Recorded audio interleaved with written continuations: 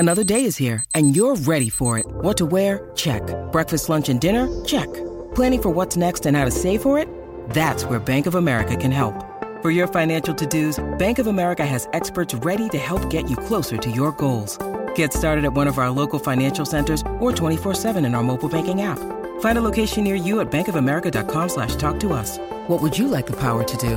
Mobile banking requires downloading the app and is only available for select devices. Message and data rates may apply. Bank of America N.A., member FDIC.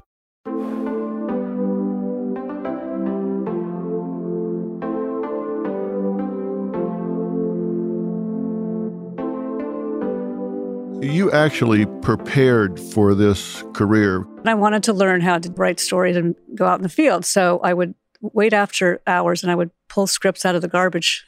I approved every shot of that show, every shot. Just like you do now. Yeah, I still do it. Starting at 4:15 in the morning. Yes, I still do. If you knew 19 years ago what you know now, would you have taken this job?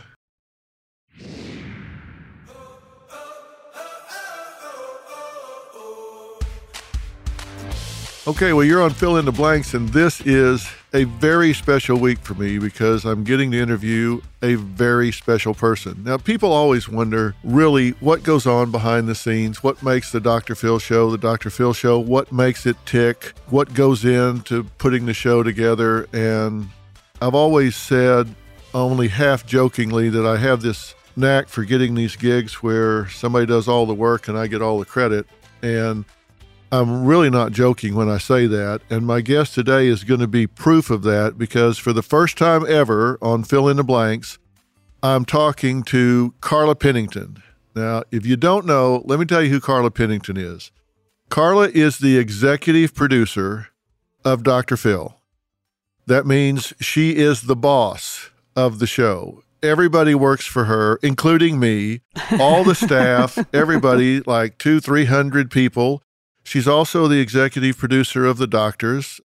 She's done other shows. She's executive producer of Daily Mail TV. She's involved in all of the shows that I do. She's involved in Bull. She's involved in shows that we have right now, one going on CBS All Access, has to do with animal rescue that we're working on. She's working on a show that we're doing for the network right now. Just all kinds of things. She has as many balls in the air as I do, and she is a single mother of twins. We'll talk about that in a minute, but she is the executive producer of all of these shows, and we're going to talk about her background, who she is, and what's going on. So that's Carla Pennington. So thanks for sitting down and doing this. Well, of course. I was shocked that you wanted to talk to me since you talk to me every day. Well, I know I talk to you every day, but nobody else does. And I get all these questions about, how does the show come together and what goes on to make it happen and all. And so I wanted to really answer that in a substantive way because most new shows start with one executive producer that doesn't survive the first year. I think I've seen a statistic like it's 87% of the time if a show survives, which it usually doesn't. Right. But if it does, the executive producer doesn't survive because they either say, I've had all this I want and go away, or changes are made. And so they bring in a second flight of people and the executive producer just doesn't survive.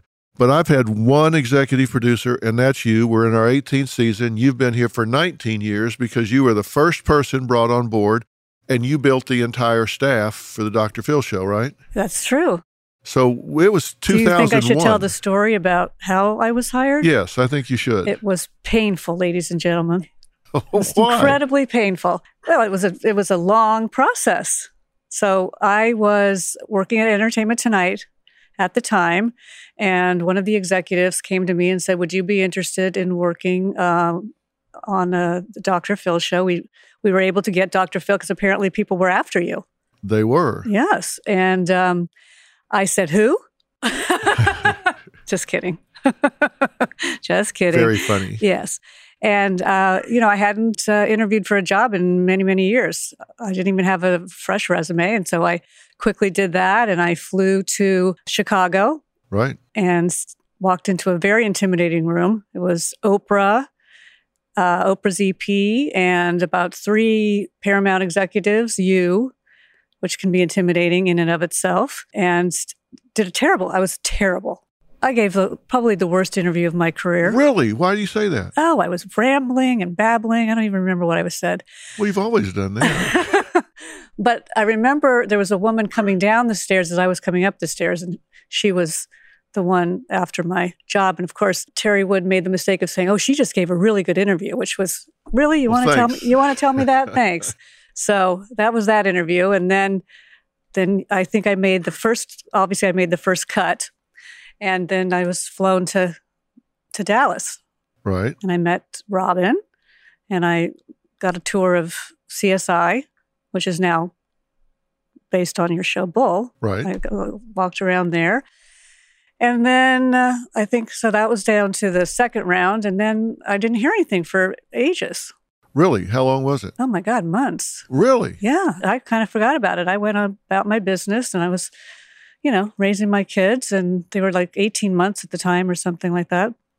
And then I got a call. I was at the park. It was like 6 p.m. because I got up early for Entertainment Tonight. So I was already done for the day. And Terry Wood called and said, "Phil wants to talk to you again." And I said, "Well, what else does that man need to know about me?" I mean, my God. I said, "Really?" And she said, "Yes, come on down. He wants to do a video conference with you, and he has some more questions." And I said, "Oh, all right." So then remember, I came into the conference room at Paramount, and that's when you told me that I had the job. But I thought, oh my God, he wants to interview me again. But it was like a 6-month process. It had been a good process. And when you came to Dallas and we met there, that was a time that we really talked about some substantive things, and you toured CSI Courtroom Sciences, Yes. which was important for me because I wanted you to have some insight into my world, the world that I came from, the litigation arena, which was one of precision, investigation, research. I think you would agree here 18 years later, it really defines how I approach things. Absolutely. And what was your reaction to going through CSI at the It time? really showed me how meticulous you were about everything. To see that you took people through the process of a trial and would do it over and over and over again until you completely understood how somebody would react to an argument and to, the basics of a trial. I thought it was fascinating. And we had a pretty impressive control room for a non-TV yes, place, you right? did. And the graphics and everything. So I knew that you were going to be somebody who didn't just, as they say, phone it in. And I think that, you say that, I'm an executive producer who's lasted so long. I think it's a testament more to you or to you and I together as a team. That's why we've lasted so long, because I've always said this about you. You are seriously the hardest working person I've ever had the pleasure of putting a show together with, because if it weren't for how much you care and how much I care about the quality of the show, I don't think we would have been here this long. No doubt. We're matched on that for sure. And I've told you this before, but we got it down to 3 candidates for the show at that point. And Oprah said, "Listen, it's up to you, because this is somebody you're going to live with every day and you're going to be shoulder to shoulder." And she said, "It's up to you. Only thing I'll say is I would not pick Carla Pennington. Pick who you want, but do not pick her. Know. And I'll tell you why. Because she's got infant twins and she is already worn out. Anybody that has infant twins, they've got to be exhausted. And you can just tell that she's going to be just worn out. You absolutely do not want her. Pick any of the other 2, not her. It's up to you." So I said, "Okay, gotcha. I'm picking Carla Pennington." And she said, "Fine." I said, "It's up to you." And she was here the first day that we shot our first, what was supposed to be a test show. We used them all, of course. Right. And we did 2 shows that day. And she came out of that control room. She came and found me and she said, "Oh my God, was I wrong? That is the most energetic, focused, buttoned up, in control person I have ever seen in my life. That is absolutely the person you should have chosen. You are completely right. I was 100% wrong. That's your EP. That's who you should have chosen." And she still tells me every time, I see her, she'll always say, I was wrong. It wasn't even the end of the day. She came Yeah. and said, oh my God, I have never seen such energy and focus and control in a control room. Well, I said, even when I was at Entertainment Tonight, that the best people that we hired were single mothers. Yeah. Because they know how to focus, get it done, and make quick decisions. Because that's what they're supposed to do. It's that old saying, if you want something done, give it to a busy person to do. Exactly. And your kids, Elizabeth and Jackson, were 18 months old, and now they're in their second year of college. Yes. Is that hard to believe? It's shocking. I mean, they were running around while we were building the offices. Yeah. Little toddlers. Yeah, I mean, really, little toddlers. And they were over here, and we were actually putting the platform down of the stage. And we'll talk more about the show in a minute, but for all of the women that are listening, what's been your philosophy and what's been your secret across time? Because seriously, people may not know. In fact, my own mother asked me one time, she lived in Dallas and she passed away when she was elderly. She was 80 and plus. And she asked me one day, she said, Philip, what do you do the other 23 hours of the day? I mean, she honestly had the idea that I pulled up to the studio like 1 minute before airtime, did the show for 60 minutes, and then went back home. What do you do the other 23 hours a day? And I think sometimes people don't realize that it takes 300 people to put this show on, all supervised and managed by you. And so you're up at 4:30 in the morning, yes, screening tapes so you can give notes to the night crew to polish those tapes for the show, the bio packages, the pieces that were shot into people's homes, things like that. So you're up at 4:15. Then over the years, you've got to have the kids ready for school and all that stuff. Then you're here. You do all of this, then you screen tapes for the next day, then you're back home, you're at their games. For all the women mothers at home, what's been your strategy and philosophy to pull all that off? Coffee, a quad shot grande. No, I just, I really think it boils down to a lot of instinct, a lot of focus, and a lot of attention to detail, and really not getting distracted, just having a strict schedule. And when you're doing something, you are 100% focused on what you're doing. Right. And that's being with the children as well. So I did get up at 4:15. I like to have that quiet time. I would get everything done. I would give clean, clear notes, send those off, then focus on the kids, get them ready for school, get to work, focus on that. But, when something had to do with the children, I was 100% focused on them. And your kids have said that over the years, Bob, because I know both your children very well. Yes. And they have made it very clear they have never felt deprived of their mother. They have always said, when she's here, she's 100% present. And at the beginning of this year, I talked about how to increase your efficiency and your productivity during 2020. And one of the things I said is multitasking is a myth. You've got to do one thing efficiently, clear, get it done, then move on to the next thing. You can't do 5 different things at once. It just slows you down. You don't do anything well. You do everything poorly. You're not efficient. And you don't do that. You get up, you focus on this, that's done, you move on to the next thing, that's done, you move on to the next thing. You don't try to do 5 things at once. Correct. You're right. Multitasking is a myth completely. Yeah. You can't, because you're going to make mistakes if you do. Right. Things are going to fall through the cracks. Right. And also sense of humor. Yeah. Oh, yeah. I have got to have a sense of humor. Yeah. That's key for me. I've got to have fun with what I do, and I've got to keep it light with my staff. Well, and people around here across 18 years will say one thing that's the signature of the Mae West building is many times during the day, you will hear Carla laughing the top of her lungs throughout the building several times during the day. I mean, you do. Yes. You find humor in some really weird things. I really do, but you have to. Particularly with what we do. Mm-hmm. It's kind of gallows humor sometimes to release the pressure, but you really do. Yes.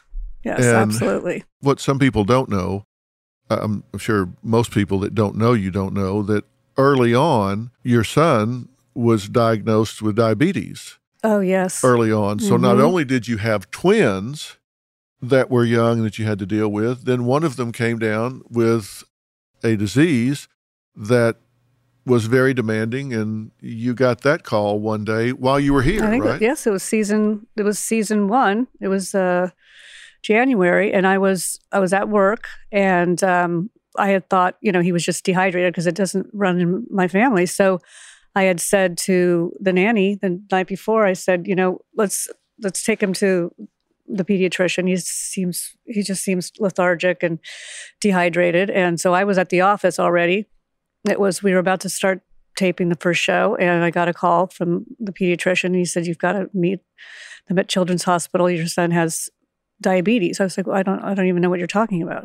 His blood sugar was through the roof, and I was panicking. And I came into your office, and I said, I don't know what's going on. They're telling me to meet him at Children's Hospital, and I was, very upset. And you stopped me, almost like that scene from Moonstruck with Cher when he slaps Nicolas Cage, and you're like, I need you to step out of it, because when you get to that hospital, you need to be completely calm, because he's going to take his cues from you. And if you show him that nothing's wrong, that's how he's going to look at his disease for the rest of his life. If mom's okay, he's okay. And that was the best advice. I mean, thank God for you. And you also gave advice about Liz, and I thought that was genius, because you said, don't let her stand on the sidelines. She's got to be as important. Don't spend all of your attention on him. Do special things with her too. And that was key advice as well. When you get a disease like that with a child, you never get a second chance at a first impression. And he knows it. He's been told, you come in, and if your hair's on fire for the rest of his life, he will remember that moment. And if you come in, you say, hey, we worked the problem, man. It's okay. Yep. And I know him well today. As you know, I played tennis with him just recently.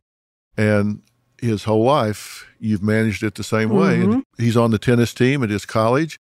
He's got a 130-mile-an-hour serve. He just takes it in stride. It's not even an issue with him. No, it's not an issue. It's never been an issue with him. We just did a follow-up on the doctors, because he was on when he was 8 years old, because I needed Travis to convince him to get a pump, So he was on the show, and then I had him come on and do a little follow-up, and he was great. Yeah.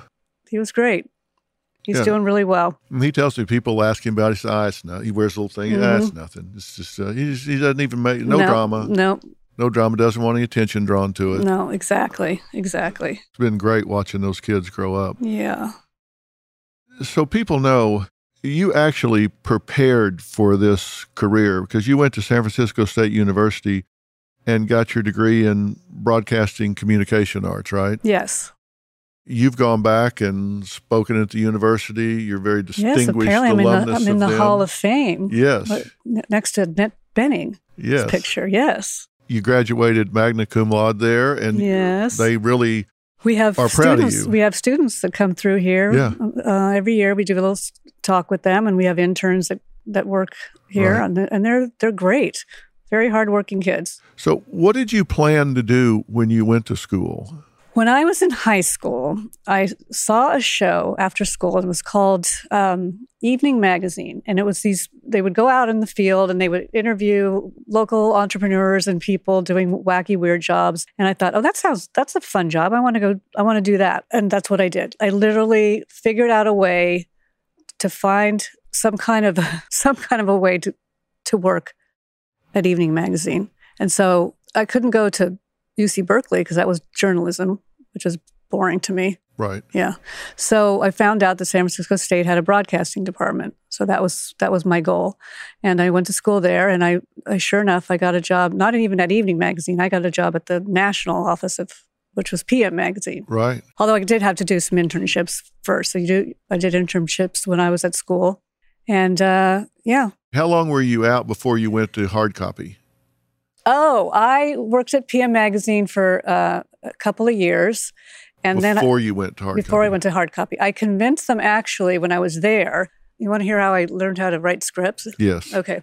So I was an associate producer, which was like a booker. So I'd get on the phone and I would book stories, and I would send Matt Lauer out on stories. Okay. That's how long ago it was. Yeah. Okay. Then I wanted to learn how to write stories and go out in the field. So I would wait after hours and I would pull scripts out of the garbage when I figure out how they wrote them. And then I would hang around in the edit bays with the editors, and I would ask them if I could just sit in and watch them cut a package from the scripts. And then I would make friends with some of the field producers, and then they would teach me how to do it. But, it was all working for free after hours and figuring out how to do it. And I would book stuff. I would book stories, and then I would convince them that I should go out in the field with the field producers as the booker. And then I convinced the boss that I should move down to LA and run the LA bureau, because they didn't have a bureau chief. Why not? Yeah, why not? So I moved down to LA and I ran the LA bureau of PM Magazine. And from there, I met Linda Bell Blue, who started working at PM Magazine in San Francisco. And at that point, I was going out in the field and I was writing packages about celebrities, and I was faxing them the scripts. And she would call me up, and she had this wacky, very boisterous personality, and she would just, "This is a great script." Blah, blah, blah. That's all she would say. She never gave me notes, but she loved me. And so she then got a job at a new show on the Paramount lot called Hard Copy. And she said, "I want you to come interview." And so when I went to the Paramount lot for the interview, they told me it was a 30-minute version of like 60 Minutes. Well, we all know what Hard Copy really was. Yeah. It was nothing like that. Yeah. But they wanted me to do the celebrity pieces, and they hired me, and that was it. I pulled onto the Paramount lot August of 1989, and I never left. Yeah, you've been here since. Same extension. Same lot. Same telephone extension. Really? Yes. See, that's fascinating. And I really want people to hear that.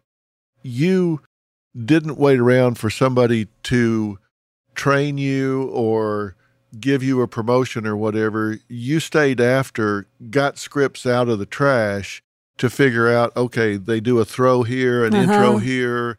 They use list this over on the soundbite left here, side. right? They put the package over here. They do this, and you figured out the format. Yeah, and I sat with the editors, and I watched what they did and how they put that soundbite in. Oh, that didn't work because of this, and then they would change it. And yeah, I just stayed after work. So you did it on your own. I did it on my yourself. own. Yes. By getting these people to show you what to do. Exactly. So then you said, "I know how to do this, so now let me do it." Let me do it, yeah. Or I would say, "Let me do it. Can I try it on my own?" The segment producer would do it, and I said, "Can I do my own version on the side?" Yeah. And then they would look at it and give me notes. And so I had a mentor there, and he basically taught me how to do it. Yeah. Yeah. So you've been on the Paramount lot for 31 years. You started here in 89 to 99, 09, 19. You've been here a long time. Yes, I've been here a long time. Okay. Oh, yeah. So you were with Hard Copy for 6 years. Then you went to Entertainment Tonight. Was that 6 years? Yeah. Yeah, because I was here during the whole Michael Jackson thing. Yeah. And we were on hiatus, summer hiatus, and I was here when the OJ thing happened. I remember we came in that day because we were doing updates. We would do updates in the show, like segment 1. And it was just, I think I was a supervisor. I had been promoted to supervisor at that time. I was very young. And we were looking through the news, and my coworker said, "Oh, looks like something happened at Nicole Brown Simpson's house." And I go, "What do you mean? What something happened?" They go, "Well, she's dead." And I go, and I didn't pause. I go, "Well, OJ did it." And he goes, "Well, how do you know that?" And I go, "Don't you read the tabloids?" Well, he was very hoity-toity. He didn't read the tabloids. And he goes, "No." I go, "He's always being called to her house for domestic violence." I go, "Where is he?" And that was it. That was the day. So I was there during the big stories. And that's what put Hard Copy on the map. Right. Yeah.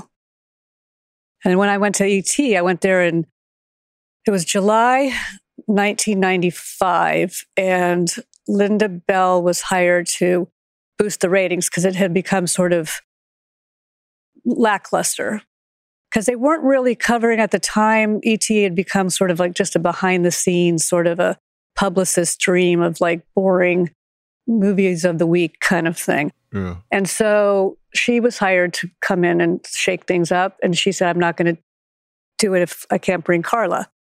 And so we came in, I was her number 2. And the day we walked in the door, we looked at the rundown. It was the morning that Hugh Grant had been arrested the night before on Sunset Boulevard. Right. With Divine Brown. Wasn't on the rundown. Was not on the rundown. They didn't cover celebrity news.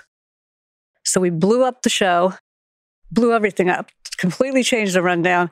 I completely changed the open. They didn't understand urgency or celebrity news. And so we went in there like hurricanes. They didn't know what hit them.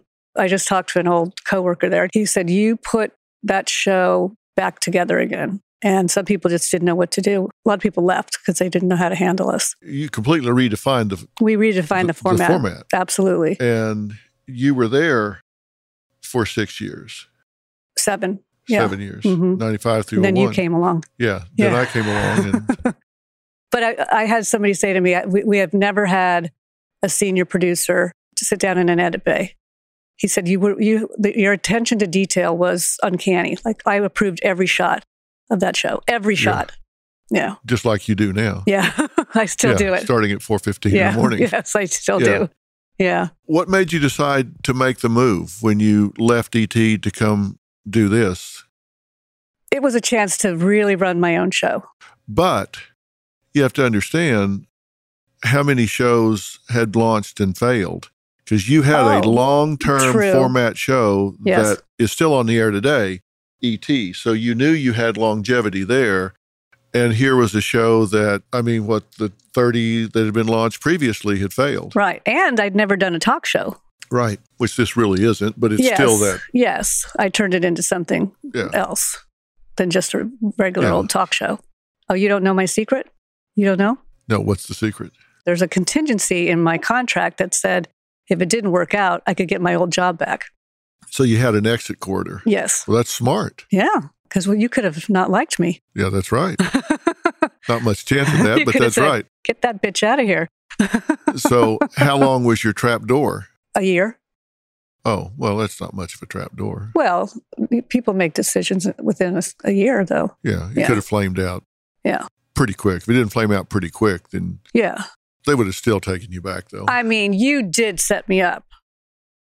Do you know what he did? I'm talking to Freedom now. Yeah. This bleepity bleep guy right here, he hired as my number 2. Remember the woman coming down the stairs during the interview? He hired her as my number 2. Now, imagine if you got a job and your number 2 was the woman who wanted your job. Hello? Well, she was working for you. Well, hello? Knives in my back. We're friendly now, but she wanted my job. Yeah. You know, you're a psychologist. You knew what you were doing. I want people to write in and comment about this. It made it a little bit tougher. Wouldn't you say, Freedom? See? Yeah, see? Motivation. Yeah. LaFern. Is this your victim story? No one's on my side? Is this your victim story? This is my victim story, okay. yes. I just wanted to be sure. Okay, I just want people to understand. Because you seem really mistreated. Yeah, you seem really mistreated. When you need mealtime inspiration, it's worth shopping Kroger, where you'll find over 30,000 mouth-watering choices that excite your inner foodie. And no matter what tasty choice you make, you'll enjoy our everyday low prices, plus extra ways to save, like digital coupons worth over $600 each week. You can also save up to $1 off per gallon at the pump with fuel points. More savings and more inspiring flavors make shopping Kroger worth it every time. Kroger, fresh for everyone. Fuel restrictions apply. The first page of a book never tells the full story. And those news alerts and headlines, like the ones we get on our phones, don't even scratch the surface of what the story is really all about. Stories are like people, multi-layered and complex. It takes some digging to find the truth, but when we find it, it can change our world. We like to dig. The news on Merritt Street. Essential television. When did it come clear to you that this was the right move for you? When the show premiered, when I watched it on the air, when I watched people's reactions. When you saw the product and how people responded to it? Yes. Yeah. Actually, no, even before that, when I was putting together, I sat with the promo department. There was a company that we had hired the first season to put together our promos, and how enthusiastic they were with the product that they were working with. And we put together, like, coming this season, kind of a highlight reel. And we were getting sort of chills with everything that we had to work with. I knew then. You knew then this is going to work? Yeah. Yeah. Yeah. And you were right. Yeah. Yeah, because it's worked from the beginning. Yeah. People asked me when we started if I thought it was going to work. And I said, well, yeah, I think it's going to work. I wouldn't have done it if I didn't think it was going to work. And then the next question I would get is, do you think the absence of Oprah is going to be felt? And I was like, well, let's see. We're going to subtract probably the most clarion voice in the history of television. Will that be missed? Yeah. Yeah, I think that'll be missed. Yeah. And the reason they were asking it was because they thought she was the buffer, that I was very harsh, very direct, didn't mince words with anybody, and that she was the buffer that made that okay. And without her there, was that going to be too much for people to handle? What they didn't realize is that I didn't have to buffer anything when she was there, because she was there to do that. And that I do have a sense of humor, and I can. There were so many sides of you that they hadn't I had the opportunity to see. Exactly. Because she did. Yes. And, I can laugh with people and have a good time. And I think when people saw that, they went, oh, well, okay. Yes. He's not always hammering somebody. Right.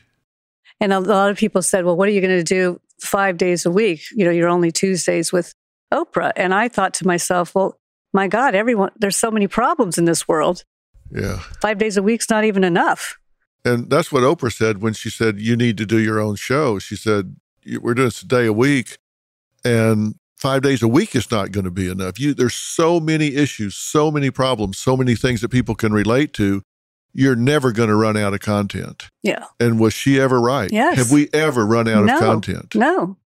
And we adjust to, the problems of the world, every trend. Yeah, we really do. I always hate if somebody asks me, do you have a favorite guest or a favorite show? And the answer is no, I don't have a favorite guest or a favorite show. But is there something that we do or some characteristic of this show that you're most proud of? Because I know you're proud of the show. I know you're proud of what you do. Show, very proud of the show. I selfishly have gotten so much out of the show. I can see how I relate to my children, how I relate to my friends. I mean, thank you for my divorce. Sorry. But, you say things sometimes during the show and I go, oh my God, that's me. And, you'd think that you would become jaded of hearing everything every day, but you really don't. It makes you almost more compassionate, because there, but for the grace of God go I. So do I have a favorite show? No, but do I have compassion for human suffering? Yes. It does make you so very proud when you get these letters and we do these follow-up shows. You've never become jaded. No, I get excited about stories. Yeah. When I hear details. John Perry always says, I can't believe you remember all these stories. I'll say, oh, you mean the one where the woman had the red shoe and the details. To me, it's all about storytelling. When I was at Entertainment Tonight, when I was at Hard Copy, it's all about storytelling. It's never changed. Have you ever missed the celebrity storytelling? No, not really. Because a lot of times you couldn't tell the whole story. There was a lot of publicists involved and all of that. And, it's funny, even when I was at Hard Copy, I will not say who the celebrity was, but I was not exactly the favorite, because I went to do the interview and I paid so much attention to detail that I was so annoyed, because The room had to be a certain temperature. She couldn't have just regular juice. It had to be apple juice, but it couldn't be too cold. It had to be 65 degrees, the apple juice. It was, I've never in my life. So instead of doing a story on the product that she was hawking, I did half my story about the apple juice and this diva behavior. They were so mad at me, but I didn't care because it was ridiculous. 65-degree apple juice? Who ever heard of such a thing? So, no, I did not like doing celebrity stories. They didn't like me either. When I was around Oprah, Harpo Studios, and they did celebrities, it came very clear to me that I did not want that to be a significant part of Dr. Phil, because I watched them come and go and show up an hour late and have all of these demands. And I thought, I will never last with this. This will never work with me. And it's been such a delight to work with real people who really want to be here. Yes. And really want help. And we get some divas even among people that say they want help and then get here. And it's funny how fast they cross the city limits of Hollywood and all of a sudden they become stars and they lose themselves. And isn't it funny how maybe 1 out of 50 or 1 out of 100, it goes to their head the minute they get in the limo. Isn't that amazing? From the airport. By the time they get to because we treat them so well. Right. That they start making demands. It goes to their head right away and they start thinking, well, I'm a star. But it becomes part of the story. Yeah. And so we do make it part of the story. We do. Like you did with the apple juice. Right. I had to. But I will tell you that the bigger the star, the nicer the person. Isn't it the truth? Tom Hanks, the nicest man. The smaller the entourage. Correct. The smaller the ego, the bigger the star. Yes. What really gets me is when you have someone that does that. They get to town and decide Hollywood goes to their head within an hour, and they decide there's some big there's some big story, and they start saying, well, you just wanted me for the ratings. Oh, like, are you serious? There is nothing you could say or nothing you could do that would change the rating of this show 1/10,000th of a point for the year. They just don't get it. Right. I always just shake my head when I hear people say that. Oh, this is all about ratings for you. Like, really? They just don't understand. Yeah. You know, it's all about money and advertising. Really, all the ads were sold a year ago. You're just making a fool out of yourself when you say that. I have to say, 99.9% of our people are very appreciative, very grateful, very gracious about the help that they get, and really grab on to the advice and the help. Yes. And appreciate it. Yes. I mean, they really do. And that makes it okay. You know, people ask me a lot, how do I keep this from weighting me down? They say, you deal with such heavy things all day, and we've seen you do shows with children that are abused or murdered or horrible things that happen, sometimes day after day after day. How do you keep that from really dragging you down and getting you depressed and just ruining your life? How do you handle that? Because you do take this on. You do care about these people as they come through here. How do you manage it? That's a really good question. Thank you. I should have my own show. Because at the end of the day, I know that there's more good in the world than there is evil. And that sometimes we're just, unfortunately, looking at the bad parts. But I know that I'm blessed to have so much good in my life. You know, there are days, I will say, that I want to get up from here and go home and hug my children and say, thank you. Yes. Thank you for not getting into drugs and not becoming criminals and not hating me or your mother. Thank you for being such great kids. And, Yeah, I know Jackson and Liz, your children, and they are just, they're too good to be true. I know. They're such good people. I mean, they're amazing citizens. They're Yeah. amazing citizens of their school when they were here. They're great at the universities that they are. And they make me laugh. They're just such good people. They're delightful. I mean, they're just, yes. They're glad to see you. You're glad to see them. Yeah. Compared to what we deal with here sometimes, where you have parents that wake up at night and their kid's standing at the end of the bed with a butcher knife staring at them. You're like, oh my God. Right. You want to go home and hug your kids. Thank you. Exactly. There are days that it is such a contrast that I do feel that way. But as cliche as it sounds, I really do think of it as spending all day dealing with solutions instead of problems. And that sounds like semantics. Like say, I don't think about it as I deal with problems all day. I deal with solutions all day. But that really is a mindset. You can focus on everything that's wrong, or you can focus on what you introduce that helps make it right. And therefore you have hope and optimism for the future. And that's what I think about that keeps me from getting down. It's like, you remember the heroin twins? Yes. I'm talking about a set of twin girls that would have been in high school, but they had dropped out and all. But they were young, in their teens, and they were both on heroin and just horrible lives. We looked at a day in the life of these young women, and it was just so tragic.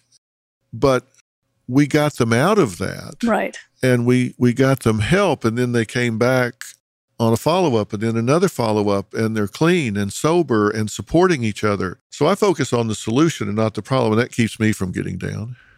And I think that's what you do with everyone. Yeah. Here's the problem, but now what are we going to do about it? Yeah. Because I've said, people ask me if I think problems are as simple as I make them out to be, and I said just the other day, talking to someone on stage, I don't think problems are simple at all. I think they're very complex. They're often multi-sided. But the solutions are often pretty simple. Yes. You just stop doing that, start doing this, yes. Change your environment, program yourself differently. They're very manageable. It's just that people sometimes don't find their way to that, and that's what we do. Mm-hmm. That's what we do. And I think that, you remember when we started, we said we're going to talk about silent epidemics. We're going to talk about things that matter to people who care, and deliver common sense, usable information to people's homes every day for free. In 18 years, I think we're still doing that. Yes. It's just that the challenges have changed. Right.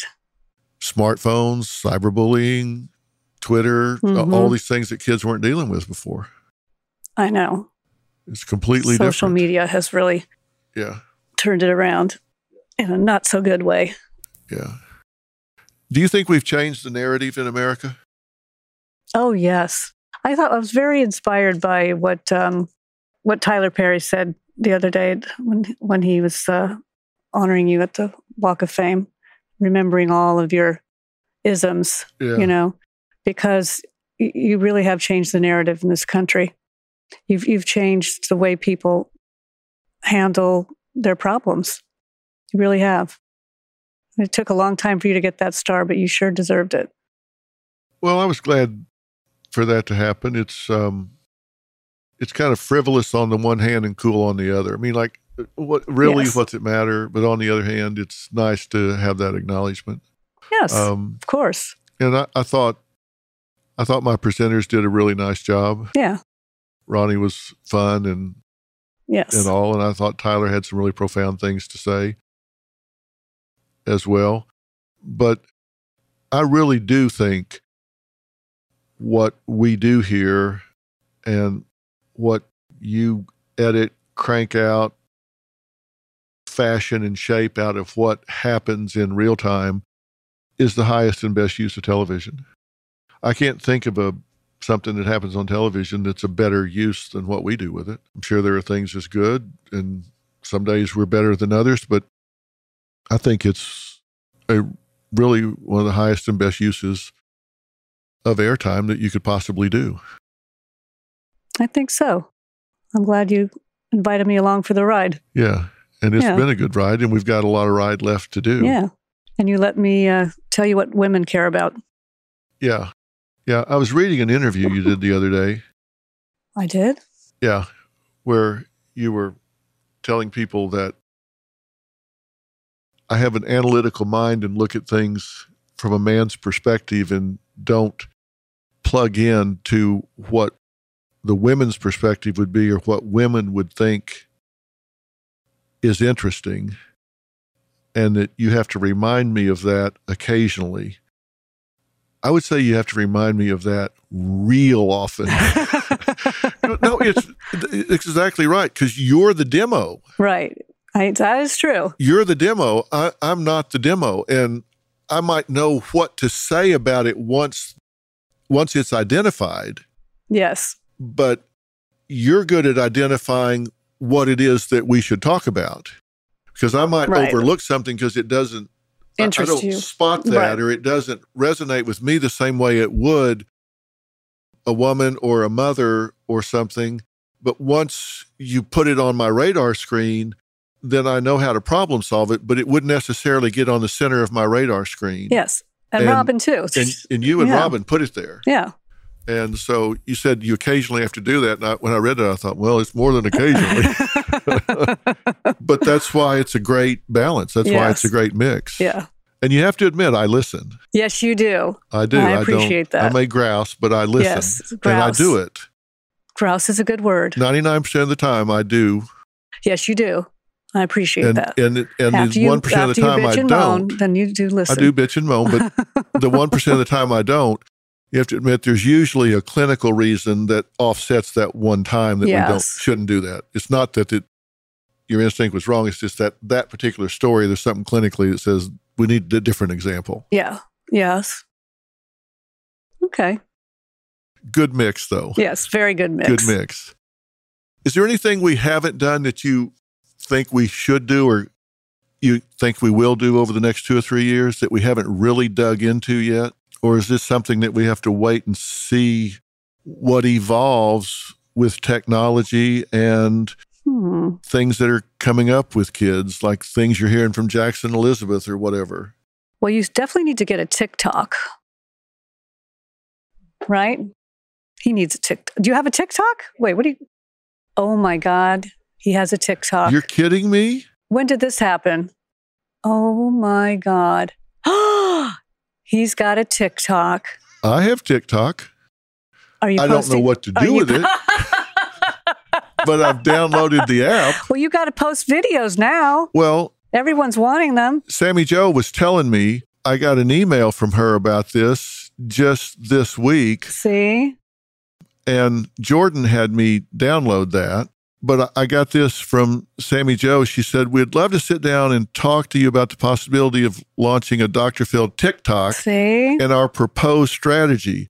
She said it's currently like a really hot platform. And she said, there's already a demand for your presence on the platform. Hashtag Dr. Phil has over 100 million views, and Dr. Phil related searches have over 200 million views.